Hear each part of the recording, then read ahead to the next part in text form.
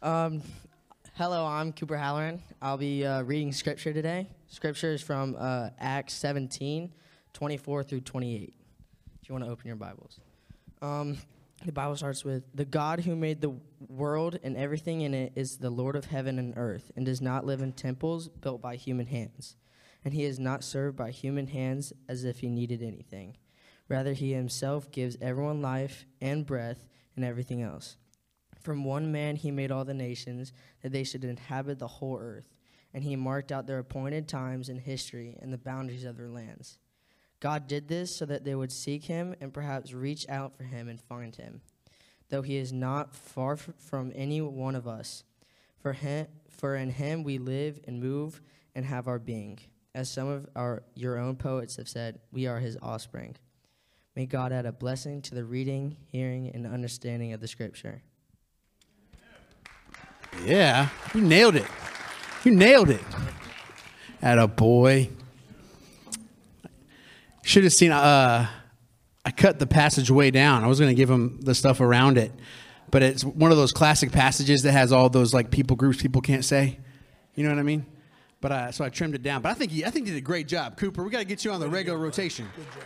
Yeah? Way to go, buddy. Couple things real quick. One is I'm going to just reiterate what Adrian said. October 15th, we don't have the River Center, right? It's not available to us. Something else is going on, and so we're going to have a virtual service that Sunday. Doesn't mean you can't like meet up in each other's homes and have some brunch, right? Maybe even some mimosas if you're into that sort of thing. I'm just kidding. Some of y'all better not, right? But you can watch service together, and it could be a really great time. And then I just want to remind you to register for Do Good Day. Right, that's next Saturday. We got a great group already registered. We got awesome work projects with some of our partners that you heard from a few weeks ago. It's going to be some great work, all right? And we have a good turnout, but I would like to see even more of us show up, all right? So register for that. You can do it on the app. If you are not into technology, that's me. I use a paper calendar. Amen, hallelujah, right? Just stop out of the Connect table on your way out, and somebody will do it for you.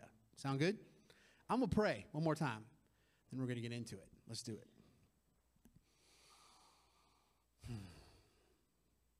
God, it just does something to me to take a second and just recognize that we are all here for different reasons.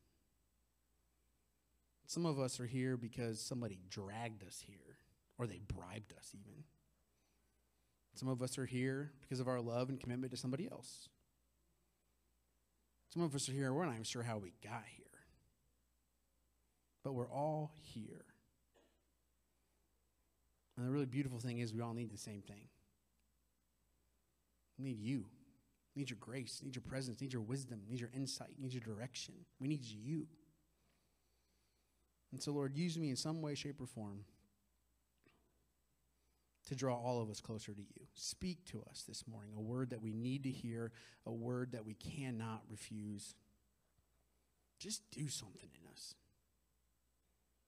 We love you, Jesus. It's your name we pray. Amen. Dublin, Ireland. You heard of it? Dublin, Ireland, June of 1998. It's 15 years old. And I was sitting in St. Patrick's Cathedral. It's a building that dates back to the early 1200s. And here's a picture of what the inside looks like. You see that? I remember that day. The history of that place was like thick. The history of it. I mean, 1200, early 1200s. You could actually like feel it. You could feel the history of that place. Like it was really important. A lot of significant things had happened in that building. And I remember the sun that day was pouring through these elaborate stained glass windows. Like if I close my eyes, I can still feel it. And in front of me, there was a choir singing in Latin. Like songs that were so beautiful they'd break your heart, but in a good way. You know what I'm talking about? I was 15 years old. I just remember sitting there with my eyes closed, just kind of letting it all hit me. And I felt so connected to what was happening in that space at that moment. And again, I was 15 years old. I was kind of a big deal at my school. But at 15 years old, being in Dublin, Ireland, and traveling around a bit of Europe at that age, I was starting to get the sense that I was a part of something bigger than me. That I wasn't the point of the story. I remember specifically being in that space, listening to that music, and being so aware that there was way more going on than just what I could see or touch or understand. I was beginning to get a sense that, man, whatever this is, it's bigger than me. It's bigger than me, but it involves me. You ever had a moment like that? You're just overwhelmed by it? The sort of bigger thing behind it all? You had one of those moments? Think about it. Then there was December 2018.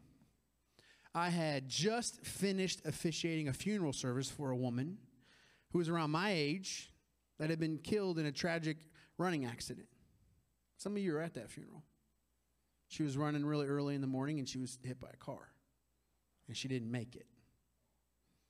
She left behind a husband and 3 kids. And I remember meeting the husband and the family in a room after the service. And I went to give him a hug, and he just collapsed into me. I was still kind of a stranger to him, but it didn't matter at that moment. I mean, he literally just kind of fell into me. And in that room, 2 things were really, really clear. You know, that family was in a lot of pain. But that family also had a lot of love for each other. And in that moment, I had way more questions than answers. But I was hugging this guy that I barely knew. But I had this awareness that there was way more going on than what we can see and touch. That in the midst of that pain, we all had this awareness of what mattered most. And even more than that, I think there was awareness amongst all of us that there was going to be a lot of help on the road ahead. That it would not be easy, it wasn't fair, it didn't make sense, but they wouldn't be doing it alone. Like, that was thick in the room. You ever had a moment like that? Yeah? Spring of 2020. Remember that year? Ha! Spring of 2020, let it all come back. Now, our family had just kind of started to lean into like the little sliver of a gift that being in lockdown was because of the pandemic. This sort of a gift of like trying to make memories at home. You know what I'm talking about? It was suddenly there was a lot more time for it, right? You couldn't go anywhere. And to wear a hazmat suit to go to the grocery store, right? But it's like we had to make memories at home, and we actually tried to, didn't we? We made an effort. So there was a sort of gift to that. But I remember this one night in particular, Rowan, our oldest, he wasn't at the house that evening. He was staying with some of our bubble friends. Y'all have bubble friends, remember? It was like people that you knew were kind of going about the pandemic in the same way, so you'd sort of hang out with them even though you weren't supposed to, but they were like, they're in our bubble. Anybody else do that? We did that. And so our son was hanging out with some, friends, and it was just me and Lindsay and the girls. And so we decided to make this really beautiful night out of it. We cooked them a big fancy dinner. We had them get dressed up in their nicest clothes, and they ate outside under the lights with some music playing. In fact, I took a video. Can I just show you this? Can you watch? Little Selma.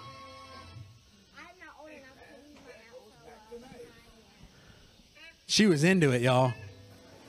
Into it.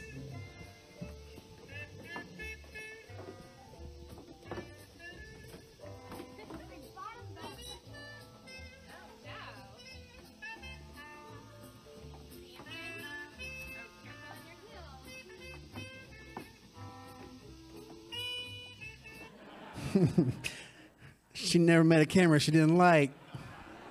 You know how many times I watched that video? Man, that night's become like a core memory to me.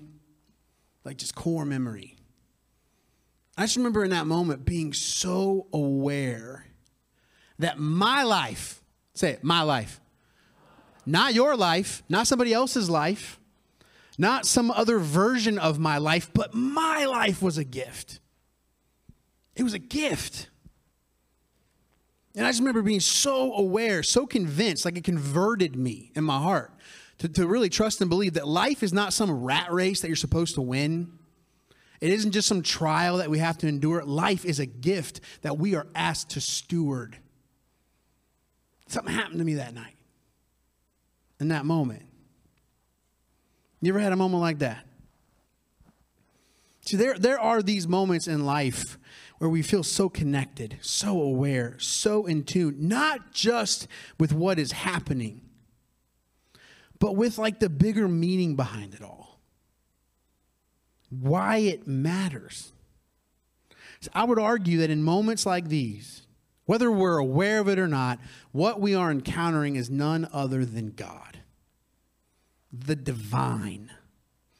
And that, my friends, is who I want to talk about today. It's a big topic, isn't it? God Almighty, the creator of the heavens and the earth. If you're just now joining us, we are at the beginning of a series through the Apostles' Creed, which is the earliest and most widely accepted profession of faith in the church. I mean, the earliest versions of this creed date back to the 2nd century. So that's less than 100 years, right, from when the movement began. So that's early on, and they're circulating this profession of faith. The tagline for this series is, what is the least I can believe and still be a Christian? And I said a lot about this last week. So if you missed last week, I strongly encourage you to go check it out. You can listen on the app, website. You can find it like 16 different ways, right? But our goal in this series isn't to water down what it means to be a Christian, but it's to sort of declutter it, to get some of the extra out of the way. Because it's so easy, isn't it? So easy for all of this extra to get added to on our faith, and this extra has a way of getting in the way. Am I right? And so the creed is really profound. It's not just profound because of what it says, it's also profound because of what it leaves unsaid. It's simple, and it's very concise. It's a summary of the convictions of a Jesus follower. And so as we walk through this creed, my hope is that it serves as a helpful reminder and a clear introduction. A clear introduction to the way of Jesus, especially for those of us who are just getting started. I know we got a lot of you in this room. There's been all sorts of reasons you'd never step foot in the church, but for some reason, you decided to come and check us out. I love that you're here, but you have no idea what this is about. My hope is that this series is a helpful and clean and clear, decluttered introduction to what it means to follow Jesus. At the same time, there's a whole lot of us in here. We are all in, aren't we? We are on board and we're all in. I hope this series challenges you. Because oftentimes there is a difference. We're not integrated people. There's often a difference between what we say we believe and how we actually live. And so my hope is that as we work through this creed, you'll be challenged to integrate your life with what you claim your convictions are. Does that make sense? Then there's a whole lot of us in this room, we are barely hanging on, aren't we? When it comes to God, faith, Jesus, Bible, we're barely hanging on. And we got good reasons for that. My hope is that during this series, as we get rid of some of the extra, some of the baggage, and we sort of clear it away, that you'll get a picture of, oh yeah, Jesus is still worth following. Despite all the dysfunction of the church, despite all my disappointment and people who claim to be Christian, Jesus is still worth following. That's my hope for this series. Are you with me? All right, with that being said, how about we all say the Apostles' Creed together so that we know what we're talking about? Can we say that together? Yes? Yes? Yes. All right, that's what I'm talking about. Let's say it. I believe in God the Father Almighty, maker of the heavens and the earth, and in Jesus Christ, his only Son, our Lord, who was conceived by the Holy Spirit, born of the Virgin Mary, suffered under Pontius Pilate, was crucified, dead, and buried. The third day he rose again from the dead. He ascended into heaven and is seated at the right hand of God the Father Almighty. From there he will come to judge the living and the dead. I believe in the Holy Spirit, the Holy Catholic Church, the communion of saints, the forgiveness of sins, the resurrection of the body, and the life everlasting. Amen. Good job. Well, today we're going to unpack that first conviction. Remember the earliest versions of the creed, we believe in God the Father Almighty, creator of the heavens and the earth.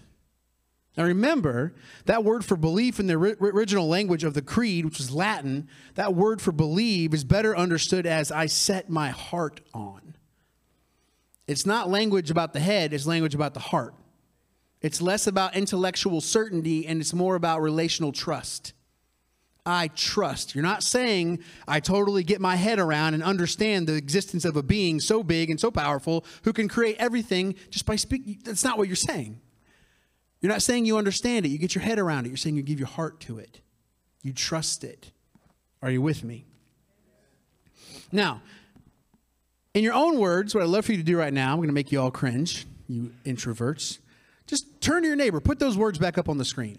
I believe in God, the Father Almighty, creator of the heavens and the earth. I would love for you to summarize in your own words what we are affirming when we say we trust this conviction. Like, what are you saying you trust?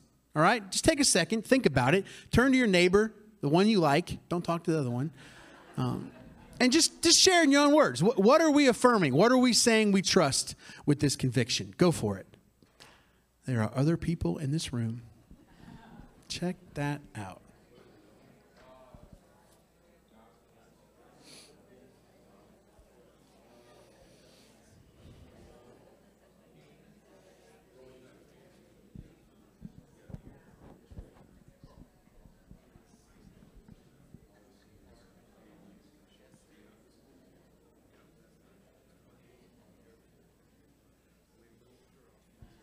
Okay. I want to hear from you. Somebody back here, in your own words, what are we saying we trust? Just shout it out. What's that?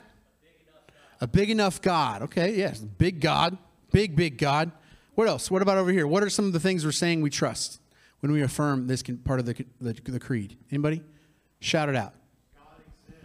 God exists. God's in control. Yes? What else? God is a creator of everything. Creation is purposeful. Yeah. This was intended. Your life, the world, everything, it was intended. Yeah. What else? Something bigger than us. Yeah. You're getting it. You're getting it. Yeah, when we affirm this part of the creed, we're saying that we trust that all of this, creation, reality itself, didn't just happen on its own. But it was intended. It wasn't an accident or a coincidence, but it was created on purpose. Not just by anybody, but by a God who is best understood as what? Father. I know that word might be a little hard for some of us because we either had a bad relationship with our own father or we've had bad experience with men. I get it. But what it's intending to say is that behind all of this, the best way to understand God is not as a judge, not as a punisher, not as an angry puppeteer in the sky, but as a loving parent. Think about that. That's the first word, and the creed can say about God. And what is the word? Father, loving parent. That behind all of this is a God who's good intended towards us, who actually likes us, and who wants good for us. Is that what you think about when you think about God? Is that who you think about when you think about God? Because that's what the creed is pointing us towards. So that's what it's saying, right? What about what it's not saying? And I'm going to spend more time on the podcast each week with this. We do have a podcast called Let's Keep It Going. Can't talk about everything I want to talk about in here, otherwise you'd be here till dinner, right? And so we save some of it. We talk about it on the podcast, and it usually gets posted sometime around Wednesday. But what is the creed not saying? What's some of the extra? What's some of the extra that gets added onto this? Well, notice the creed isn't saying that to affirm this, you have to disavow any and all scientific observations or explanations. This is some of the extra, though, isn't it? I mean, some of us don't even want to say we believe in God because what people think that means. Oh, here we go. Is the earth flat too? Right? That's what people tend to think, that to affirm God, that means you have to be like anti-science. You know, especially the Big Bang. Man, I remember when I was a kid, you see people driving around, like Christians had them little fish in the back of their cars. I will not put one of those back in my cars, not because I'm embarrassed, but because I don't want people to know I'm a Christian when I'm driving, because I'm bad at it. But I remember then there were like all these other people who thought it would be funny to like get their own fish, and they made a fish and it had like, it said Darwin on it. It had like feet and a tail, and it was like eating the fish. Remember that? Yeah, this is real, isn't it? I'm not making this up. It's real. This is some of the extra. The sort of assumption is that, man, to believe in God means that you just disavow science is scary and it's bad and it's the enemy. I remember one pastor that I was close to one time telling me that if you give up on a literal reading of Genesis chapter 1, like if you reject a literal 7-day creation of the world, then you also have to give up the resurrection of Jesus. And I was like, what? Now, I understand that happens. There are people who do that. But I wanted to say to him, you know why? They do that because you make them feel like that's their only option. It's not true. You don't have to do, that's not true. It doesn't have to happen. I don't believe in a literal 7-day creation. Cat's out of the bag. But I do believe in the resurrection. I do. You know, my experience, the faith and science kind of stay in their lane, so to speak. They really complement each other quite nicely. I mean, for instance, take what this part of the creed is affirming. That the world was begun. The world was intended. It was created. It had a beginning, right? Science has actually really encouraged me in my commitment to this. We can be quite confident. I'm going to nerd out just a little bit. Can you handle that? We can be quite confident, no matter what you say you believe about God or whatever, all of us, we can be quite confident that all of this, everything, when I say that everything, it had a beginning. It was begun. I mean, scientists pretty much agree that the universe and everything in it began about 13.6, they argue about the point, 13.6, 7, 8, whatever, billion years ago. It's important, I guess, when you're dealing with billions, right? But 13 and some change billion years ago with a big bang. The general consensus is that everything that makes up the universe began as this super condensed dime-sized ball, and for reasons unknown, this thing exploded in this massive exertion of energy, and the universe was born. And the universe has been expanding ever since. I mean, think about that. That's crazy. It's growing, y'all. That's wild. For 13 billion years, it's been expanding. It's been growing. There was a beginning, a moment when the universe came into existence. Now, understand something. This is not something that the majority of scientists wanted to believe, let alone discover. You can read about this. In the early 1900s, most of the famous scientists didn't want the universe to have a beginning because then the universe couldn't explain itself. Because if something has a beginning, then that means that something initiated that beginning. Right? You can't have something from nothing. If it had a beginning, then that means that something had to have existed before the universe. They had hoped that the universe was eternal. There was this theory that a lot of them had. It was called the Big Crunch. Maybe you've heard of this. But the idea was that there was this explosion, this big bang, but after billions and billions of years, it would start to slow down. The expansion would start to slow down, and then all of the mass in the universe, the gravitational pull, would collapse itself back in. So it would shrink back in on itself, and then boom, blow up. So the theory was that for eternity, this is what things have been doing. Boom, roop, boom, roop. How you like that? Teach science class. And we just happened to be in one of the expansion times. That was the theory. But guess what? Scientific evidence proved that wasn't the case. Wasn't the case. Hubble. You know Hubble. Got a telescope named after him. He pointed his telescopes to the edge of the universe. You know what he found? It wasn't slowing down. It was speeding up. The things at the edge of the universe, they were actually moving faster.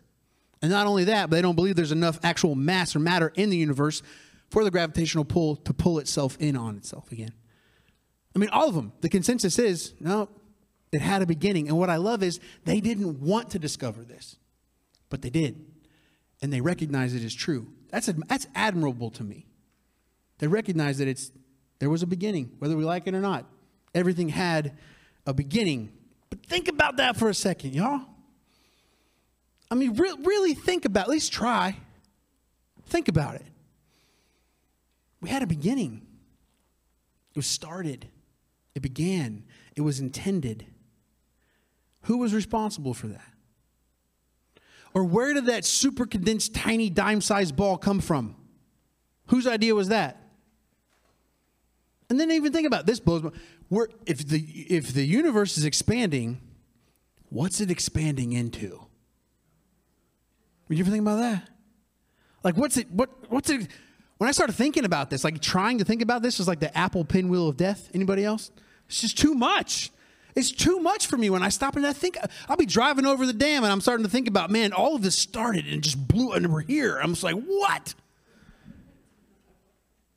It's just too much. And not in this sort of small, shrinking sort of way, but what it does to me is it opens me up to the first miracle, the one that we forget all the time. We're here. I mean, just, that's unreal. We're here. We get to do this. That's a miracle, whether you believe in God or not.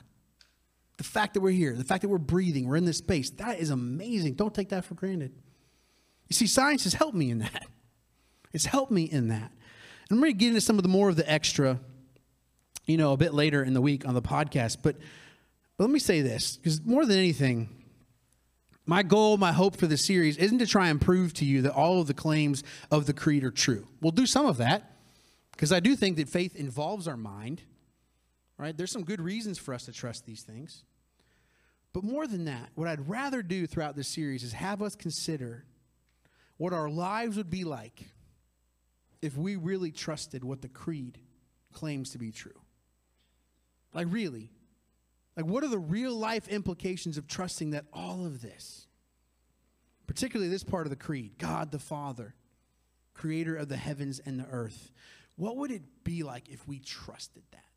Like, what are the real life implications for somebody when they set their heart on that? Can I offer a few thoughts on that? I'm going to anyway. Thanks. But to affirm this part of the creed is to trust that there is a source to our lives. This is what Paul's getting at in the passage that Cooper so eloquently read for us. He's in Athens when he says this. Athens was like the center of, the religious and philosophical thought in the ancient world. And he's speaking to all these philosophers, these mystics, and he says to them, it is God who gives us life and breath and everything else. And he says, it is in God that we live and we move and we have our being. See, God is our source. What this means is that we were not our own idea. We're God's idea. And so the truest sense of who we are isn't something we just sort of figure out or decide on our own. I think the truest sense of who we are is something that we're given. It's known by God. And the truest sense of who we are flows out of us resting in that. That, man, before we're anything else, you know what you are? You're known by God. You're loved by God. You're accepted by God right now. That's the first thing that's true about you. Do you know that? That is.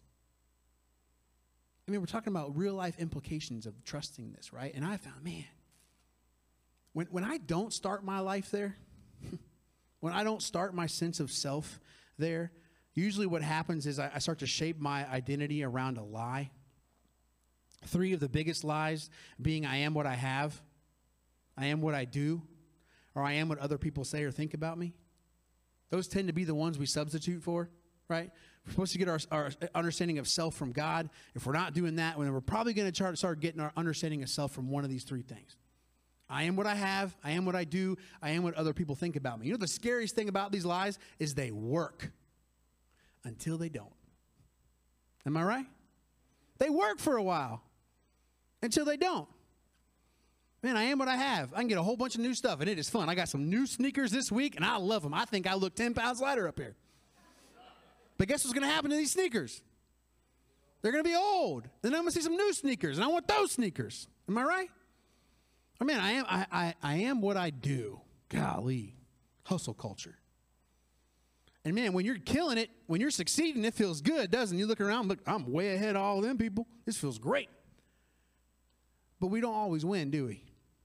Nope. Then what? I am what other people think about me. Again, man, that's great when they love you. Let me tell you something. For me, the pastor, people are fickle. Man, they will love you until they don't.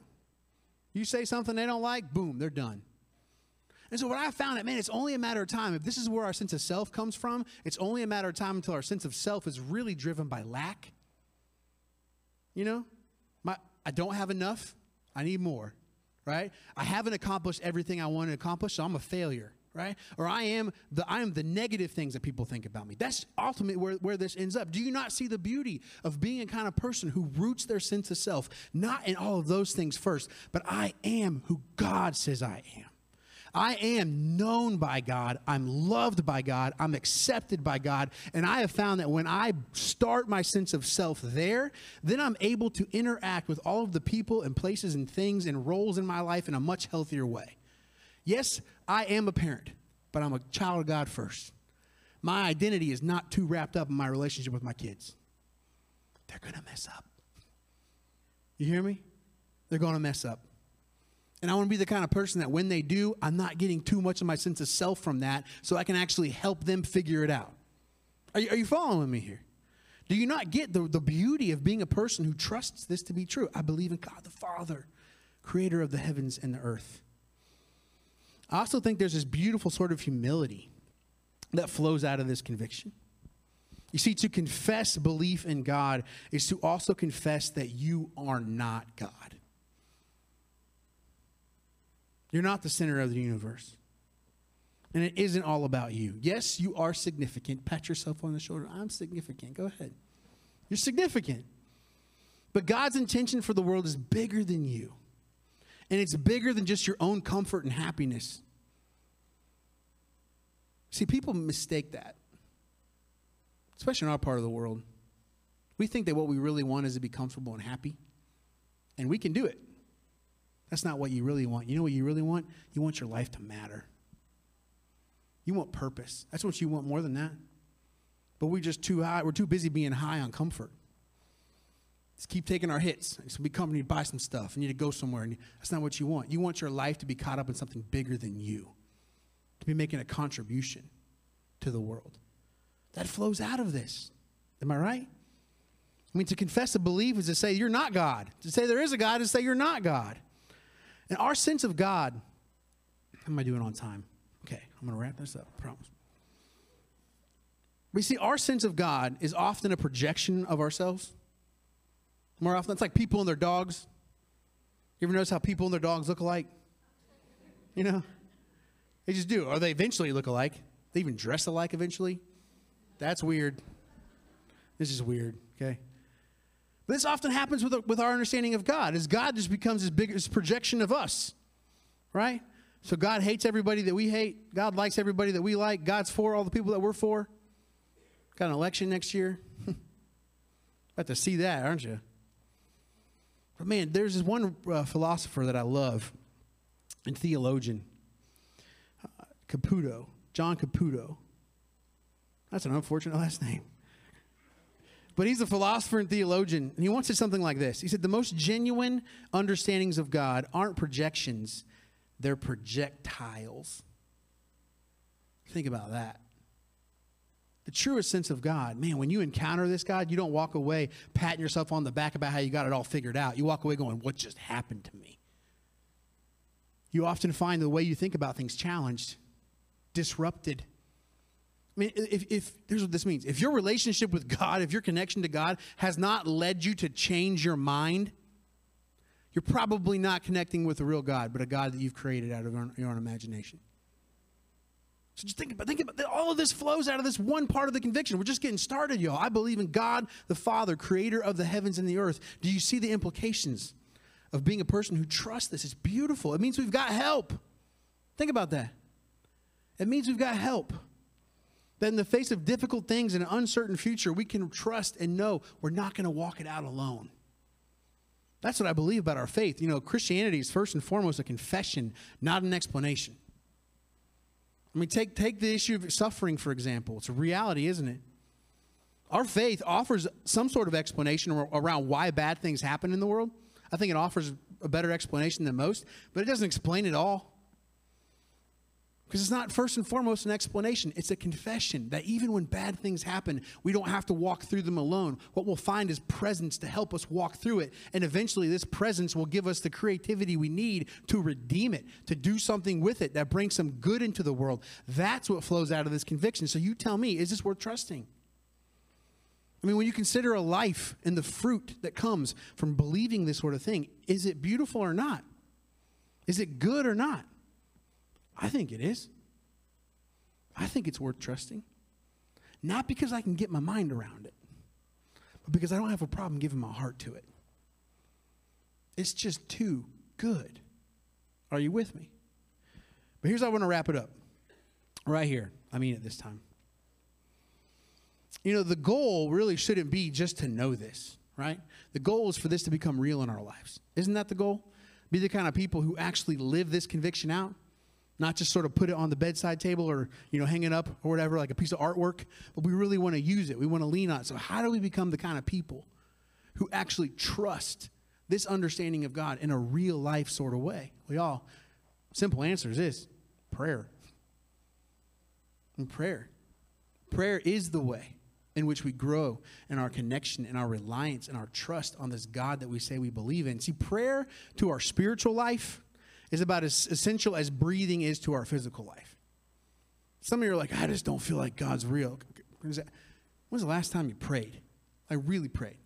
Not just when you were in trouble. We do that a lot, right? Past the cop going 10 miles over the speed limit. Jesus, Jesus, Jesus, Jesus, Jesus. Not just before a meal, but like, when's the last time you actually you spent time in prayer? Prayer is how we grow in our trust and reliance upon this God. And so I want to finish by sharing something that's come to mean a lot to me. It's a small little paradigm shift in regards to prayer that has had a huge impact on my life, because prayer is hard. Okay, amen? Prayer is hard. It's tough. But I would argue that an overwhelming majority of us in this room, we struggle with prayer because of how we think about it, because of what we think prayer is. And so there's been this little bitty nudge, this slight paradigm shift that's been revolutionary for me. And it comes out of Jesus' teaching on prayer. Matthew chapter 6. It's a part of the Sermon on the Mount. It's our favorite part of the Bible around here. But Jesus says this. He's teaching about prayer in verse 7. He says, and when you pray, do not keep on babbling like pagans, for they think they will be heard because of their many words. Do not be like them. Here's the part. For your Father knows what you need before you ask him. You see, when Jesus talks about the pagans, he's talking about their non-Jewish brothers and sisters who would go into their temples and offer these long, rambling prayers in order to get their God's attention. They had to say the prayer just right. You had to repeat the goddess's name just a certain number of times. If you left one out, they probably wouldn't listen to you. So they were very elaborate, they were long, and they were kind of out there, right? But Jesus says this: you don't have to do that, because God doesn't work that way. You don't have to get God's attention. You don't have to conjure up God's presence. You don't have to earn God's favor. You already have that. You see, prayer for Jesus then is about turning into what is already true. It's about tuning into what is already happening. And he does this a lot in his teachings. A little bit later, when he tells us to not worry, he's talking about anxiety. He points our attention to something that's already true, something that's already happening. He points our attention to the birds in the air, the flowers of the field. He's like, look at all that. Do you see it? Do you see the care that God is dumping on the world around you? You are already and always in the care of your heavenly Father. And he also says in chapter 6, when he talks about asking God for what we need, he says, you're not making God aware of something that God doesn't already know about. And so it's this alreadiness of prayer that has been so helpful for me. The alreadiness of prayer. You see, I think one of the biggest reasons we struggle with prayer, if not the biggest reason, is that we are unaware of how often we are already doing it, or how close we are to doing it. Frederick Buechner said it like this, my favorite author of all time. He says, we all pray whether we think of it as praying or not. The odd silence we fall into when something very beautiful is happening, or something very good, or very bad. The that sometimes floats up out of us, out of a 4th of July crowd when the skyrocket bursts over the water. The stammer of pain at somebody else's pain. The stammer of joy at somebody else's joy. Whatever words or sounds we use for sighing over our own lives. These are all prayers in their way. These are all spoken not just to ourselves, but to something even more familiar than ourselves. And even more strange in the world. This isn't just woo-woo, y'all. I'm telling you, it is so practical. Because a lot of us, we struggle with prayer, or we think we do, because it's a strange foreign thing. It's like, I got to go get on my knees. I got to do it just right. I got to say the right words to God, be respectful enough, eloquent enough, theologically sound enough in order to merit God giving up some time to listen to us. No healthy person is going to be good at that. Did you hear me? Nobody. And yes, of course, we all have room to grow when it comes to prayer, but what if we didn't start with how we're getting it wrong?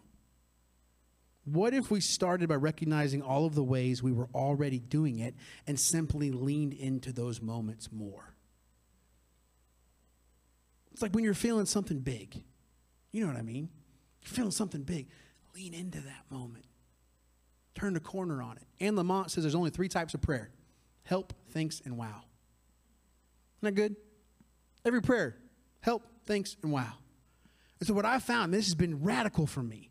Instead of like, okay, I got to go spend 3 hours in my prayer closet, right? No, it's when I'm feeling something big that's somehow connected to one of those 3 things, I recognize it and I turn the corner on it. I connect it back to God.